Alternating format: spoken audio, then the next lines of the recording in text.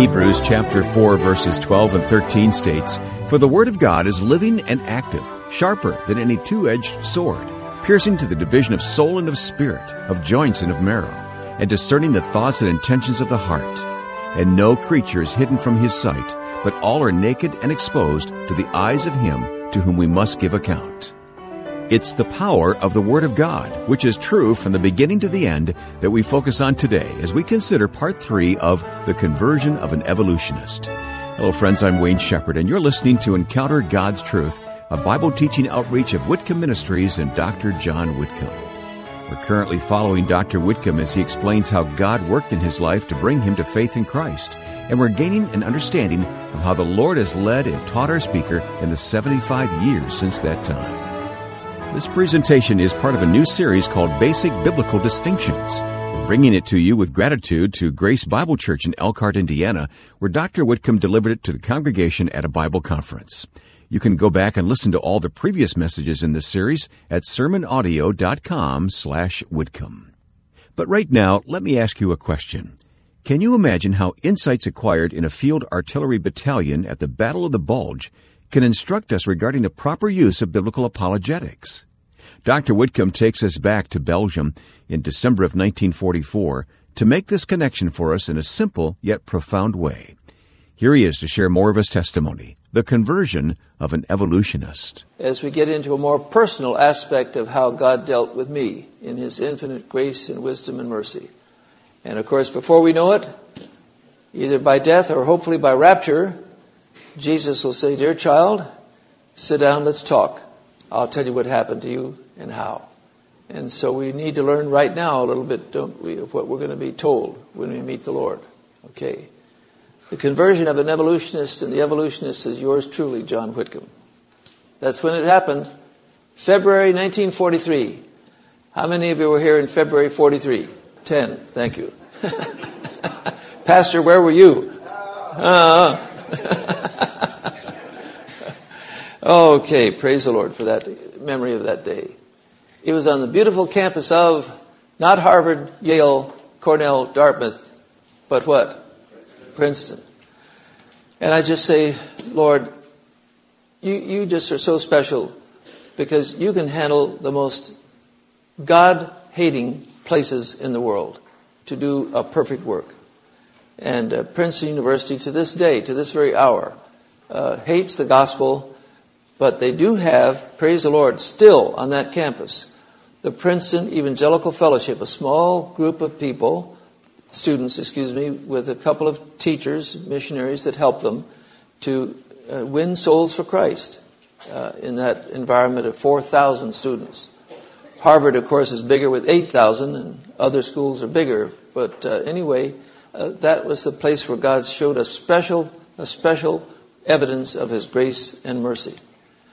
And it was through that fellowship that was established in when? 1931, when Dr. Donald Fullerton came back from Afghanistan to have a Bible teaching ministry at the Student Center, which is Murray Dodge Hall, on that beautiful campus. All right. Now, God never intended that Christians should win the lost through purely philosophical and academic arguments, or even that they should by this means remove the mental obstacles within unbelievers so that the Word of God might penetrate their heart. Now, you see there's two things there. You not only don't prove the Bible, and many Christians who are rationalists, who think you have to use arguments, to win the lost. Many Christians even that believe that say, no, you can't prove the Bible, but at least you can remove reasons for rejecting the Bible. And that's a very dangerous attitude. Very dangerous. Because you're going to bump into somebody sooner or later, now and then, that knows more about some things than you do. And you say, well, then how can I win this person to the Lord if I can't answer his arguments, you see? And at least wipe out the objections he may have. We have to find an expert somewhere. I mean, this is so silly. One of these rationalistic Christian apologists said, you know what? None of us know all the answers, but we have an expert in New Jersey that here's his 800 number. You can call him if you have any problem. Now wait a minute. It's like God saying, oh really, who's this expert? How can I have a word here? May I, by my Spirit, have a part in this presentation? He's the expert. He is. And I say, Lord, teach me how this works. Okay? Now, to turn off the light of God's Word, as it were, in order to establish first a common ground with the unbeliever, is thus to abandon truth in order to grope together with an unregenerate mind in the darkness that characterizes the world system apart from God. The minute you start arguing with somebody, you've set the light aside, right like that. You're both in the dark now. Dark, dark. Nothing's going to happen. God says, trust me, it won't happen. I say, now Lord, I really need your help. I really need your help. Well, I was a soldier, as I mentioned, in the Second World War. I was in a field artillery battalion in Belgium in the Battle of the Bulge in December 1944. And the enemy came zooming in with 300,000 soldiers and tanks and so forth. And, look at that thing. Wow. Achtung, Panzer kommt. A tank is coming. Now, we had forward observers. You know what they were, don't you? Usually a second or first lieutenant. Very dangerous job. He was near the front line, hiding in a rooftop or a top of a tree or something, watching a German tank come up the road. And he would he would get on his telephone and call back to the fire direction center where I was with as a computer, fire direction computer. And we would tell our artillerymen, 105 millimeter howitzers, 12 of them, cannons, with artillery shells. Shoot at that target right there. All 12. Use smoke shells. See, because you know you're going to miss the first round. The forward observer then calls back if he's still alive and says, shift this far, fire again, smoke shells.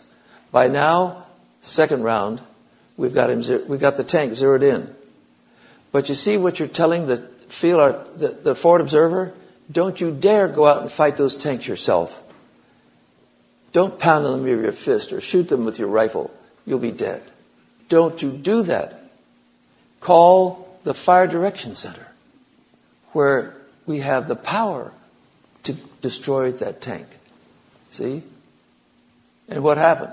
Third round, 12 artillery shells zoom over his head, land on that tank coming at that narrow road in Belgium. The tank is destroyed. Why? Because the artillery shells have a delayed fuse. They enter into the tank and explode inside. That's like serious. The tank's finished. Kaput. Kaput. Panzerkampfwagen. Kaput. By the way, this is what generally agreed is the reason why they lost the Battle of the Bulge. And the German commander, von Rundstedt, told Hitler, we can't win a war in Belgium in mountains in the wintertime with tanks on narrow roads. They'll zoom in on our tanks and destroy them. And one German tank destroyed will block the other tanks behind it on a narrow road in a mountain. We can't win. You know what Hitler said to him? Go. Hitler was absolutely insane as well as demonic. The German army had soldiers and officers that were quite intelligent. My father had great respect for the German army. See, but they had a demonic maniac telling him what to do. He killed thousands, hundreds of thousands of his soldiers by stupid commands like that. So von Rundstedt said, "Oh, here we go," and they lost. Now, friends, here's the point. You and I are forward observers for God in this world. And when we see the enemy coming, we don't rush out with our weapons, our skills, our intelligence, and try to handle the enemy. We're doomed. God says, trust me. I'm available. When all else fails, call on me. I'm the fire direction center for you. I am very experienced and very skilled and very well equipped to handle the enemy. Just call on me. This is hard to do sometimes, silently, but in our heart. Lord, help me. I need help. I really need help. Okay. Now here's how it works. You ready? When I came to the Savior that night in February 1943 in my dorm room in Pine Hall, I really had a desire to learn about God that I'd never had before, to learn the Bible. But I was extremely ignorant, obviously, on how to help anybody else. So I thought, I need to talk to one of my fellow students here about this Bible class at Murray Dodge Hall and invite him to come next Sunday. Well, he was a very brilliant young man, so I had a reputation in our dormitory for having, a lot of answers about a lot of problems. He loved to display his wisdom, his brilliance. I said, you know what? Nobody can be really educated. How do you like this argument? Unless he knows the Bible. He said, the Bible? Why would I waste my time studying a book 2,000 years out of date? Then he hit me hard. He said, sir, you know this, don't you? There isn't a single professor in the science department in this university that believes anything that Genesis says about how the world began. Well, he was right. I knew it. I was one of them. See? So I did a stupid thing. I said, I'll get some books to help you. I went to the university library to find books that prove Genesis is true. Guess how many I found? I went to Dr. Fullerton, my soul winner. He scraped up a few little pamphlets on creationism. By the way, in the 40s, there was hardly any Christian literature that was solid on creation issues. See? Very little. It was the aftermath of the Scopes trial in Dayton, Tennessee, which absolutely devastated the reputation of Christianity in this country, especially on the origins questions. See? Okay. So I brought these pamphlets to my friend and said, maybe this will help you. He said, he was so suave. He said, I'm amazed, sir, that anyone who believes the Bible could even write a pamphlet. But I'll tell you what I'll do. If I have time, I'll read them. Guess what? He had no intention whatever. I was so defeated. So that when Dr. Fullerton said, now, John, would you come with me next Sunday? We're going to invite a student to come to the Bible class. Because every September at university, the Princeton Evangelical Fellowship had a table like this, see, with literature and information about the gospel and about our Bible class. Freshmen would come in, this gymnasium, hundreds of tables. Some would actually sign up for the Bible class to be able to write home to grandmother or mother, I'm going to a Bible class, so everything's fine here at Princeton. They had no intention of coming, especially after they looked at all the other tables of things to sign up for activities, programs and functions and social things. And then when they got their assignments and classes, they'd never seen anything like the assignments they got. Guess what gets dropped off of the priority list? The Princeton Evangelical Fellowship Bible class, of course. But wait a minute. Dr. Fullerton had their name. And for months, he would follow up one after another personal confrontation in those dormitories. He said, John, you come with me this Sunday. I said to myself, no, I am humiliated. I don't want any more confrontations. I'm out of this. But he insisted, as he so graciously could do things like that. He said, I'll take care of it, John. I just want you to be with me. I really do. Because he did something that I didn't know how to do. He prayed for that encounter. Now that's a very dangerous thing to do, to pray for somebody in the name of Jesus. See? You know what Jesus said about prayer? If you ask anything in my name, I will what? I'll do it. Now someday I want to find out how can you imagine Jesus answering prayers of millions of people every moment, night and day, in 1,000 languages, perfectly? Wow. That's overpowering. Well, Donald Fuller knew how to pray. So I was sort of dragged into this situation. We went to this dormitory, knocked on the door. The door opened, cigarette smoke poured out. We saw 5 or 6 figures in the murky darkness and stated who we were. Lamp post tipped over, 4 of them fled. Our victim was trapped. He said, gentlemen, I'm so sorry. I'm not interested in the Bible anymore. I've discovered it's not true. Oh. I was ready to say, well, we're sure sorry we bothered you. Goodbye.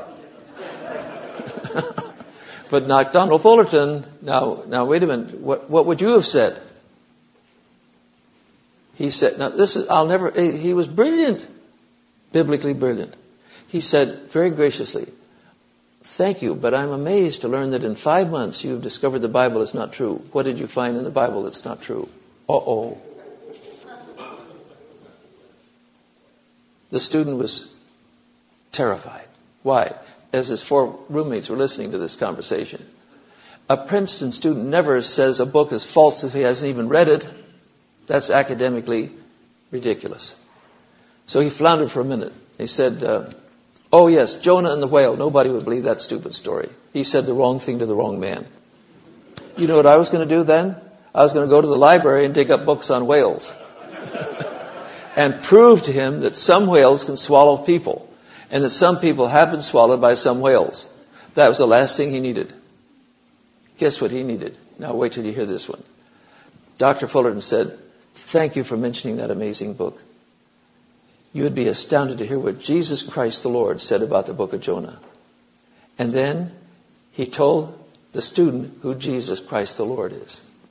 For a whole hour, the gospel beautifully presented.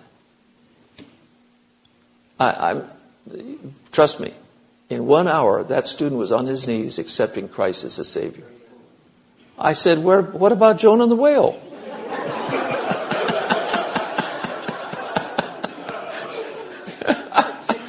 He said, I don't know anything about it, but one thing I now know, the Bible is true. My life has changed. Friends, this went on week after week, month after month, for 50 years on that campus. And I say, Lord, I just am amazed. Now, here was the hard part. I had to write to my mother and father and tell them what happened to me. I did the best I could to explain who Jesus is and what the gospel is and the Bible and everything. I didn't go into a lot of arguments and so forth. And about a month later, a sad letter came back to me from my mother. I was the only child, you understand. They had all their hopes pinned on my career, my goal. Son, we're with you. We are with you as you come through this psychological experience that adolescents often have.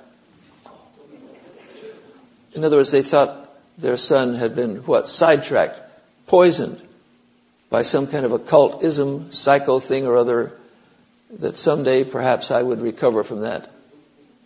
I was devastated. I had 2 choices, folks. Either never mention Christ again in my home,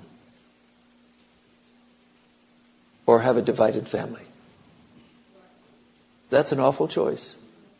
And I said, Lord, help me to be a witness to my mom and dad. For 30 years, I prayed for my mother and father. Finally, I'm quite sure, when my dad was in his 80s, he came to Jesus as his Savior. Not sure about my mother. But you see, friends, what happens when you come to the Lord, you have the light. And God wants to have divided homes. He said so. Jesus said in Luke 12, I have come to divide mother from father and brother from sister and husband from wife and child and parents and so forth. Division, division, division. So that there's some light that shines in what would otherwise be total darkness. He loves us so much, He wants us to have some light. He wants us to have some light. And God says, don't grope around in the dark. Let me be your light. Now, in the book of Proverbs, we find an amazing statement about this business of the light. See if we can find it. Job, Psalms, Proverbs. And let's take a look at chapter 20, verse 12. Do you have that? Proverbs 20, 12. The hearing ear and the seeing eye, the Lord has made both of them. Now, friends, when you stop to think about this, it's absolutely astounding what God is saying. If you were in a deep, dark cave with somebody and you got lost, and you say, well, how do we get out of here? Where's a light? Well, I have a flashlight here, but I don't think it'll work. Well, try it. Push the button. Well, I just don't think it'll work. Well, look. Let's not argue about it. Please push the button. And guess what happens? The minute you push the button, The light comes on and all discussion stops as to whether the light's on. You know why? Because you have a built-in system called eyes connected with the brain that can immediately, instantaneously detect the presence of visible light. The argument's over. How did you get those eyes? Look, the hearing ear and the seeing eye, the Lord has made them. Okay, you're in a room that's totally silent. It's sealed off from all noise. And after a while, total darkness is damaging to people. Total silence for days is damaging to people. So you say to your friend, well, why don't you turn the radio on? Well, it won't work. I think it will. I know it won't. Well, why argue about it? Why not go over and push the button? And all of a sudden, guess what happens? Music comes on, and all discussion and debate as to whether there's music ends because the ear was designed by God to detect the presence of audible sound. Just like that. It's over. So God says, now watch me here. I have the light that will shine in the heart of man. And all discussion and debate and argument as to whether the light is on is ended. Watch me. I specialize in light and sound and equipment in the human heart, mind, and head to detect His presence. Now here we go. Are you ready? Watch. Neo-evangelicalism says, no. God needs our brilliance, our skills, our education. The Bible alone is not enough. Neo-evangelicalism is very bad. Now these are born-again people. Let me explain immediately. We're talking about fellow Christians here. This is the dominant view in evangelical Christianity today. Neo-evangelicalism.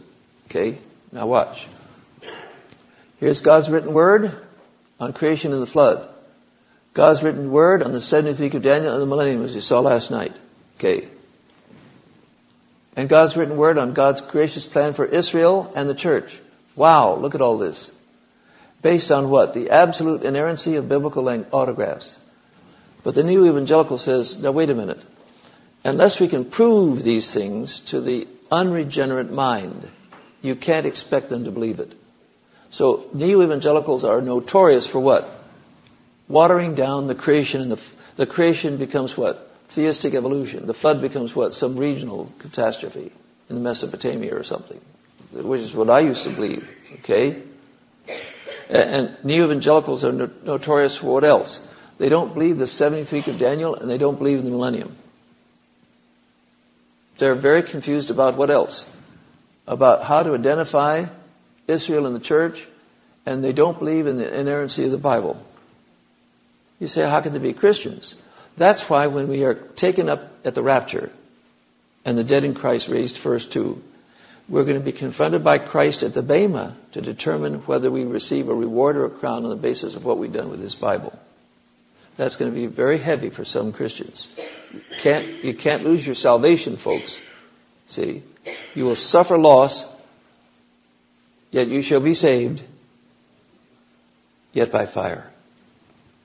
Because to some extent or other, all of us have the potential with the sin nature of being a neo-Christian, a neo-evangelical. See? And when you look at, what does it do to you? Look at this. Semi-rationalistic apologetics. In other words, you have to somehow prove to the people or remove objections that people have to the Bible if you expect anybody to become a Christian. You're already defeated right there. And because you're open to all these non-biblical influence, look what else happens to Christians today. Social, cultural perspective, feminist movement, human rights, abortion. You see, all these things that the world does, you say, well, it's okay. No problem. No big problem. Look at this. Ecumenism. Let's join with Catholics and liberals and everybody so we'll have a gigantic unified movement to impress the world. Oh, how about psychology and counseling? This has dominated many a church. Human schemes for influencing people in their homes, their marriages, their neighborhoods, their church. Oh, charismatic theology, as we mentioned before. You have to have sign miracles to expect anybody to believe the Bible. See? And all of which is existentialism, which means in German, Existenz, I am ultimate. Only what I approve and what I understand and what I see is true. That's a disaster. Well, we're going to have to pause there today, but we remind you that the teaching continues at sermonaudio.com/Whitcomb. You can go there directly from our webpage at whitcombministries.org. To see the very latest from Whitcomb Ministries and encounter God's truth, make sure to join us at facebook.com/Whitcomb Ministries.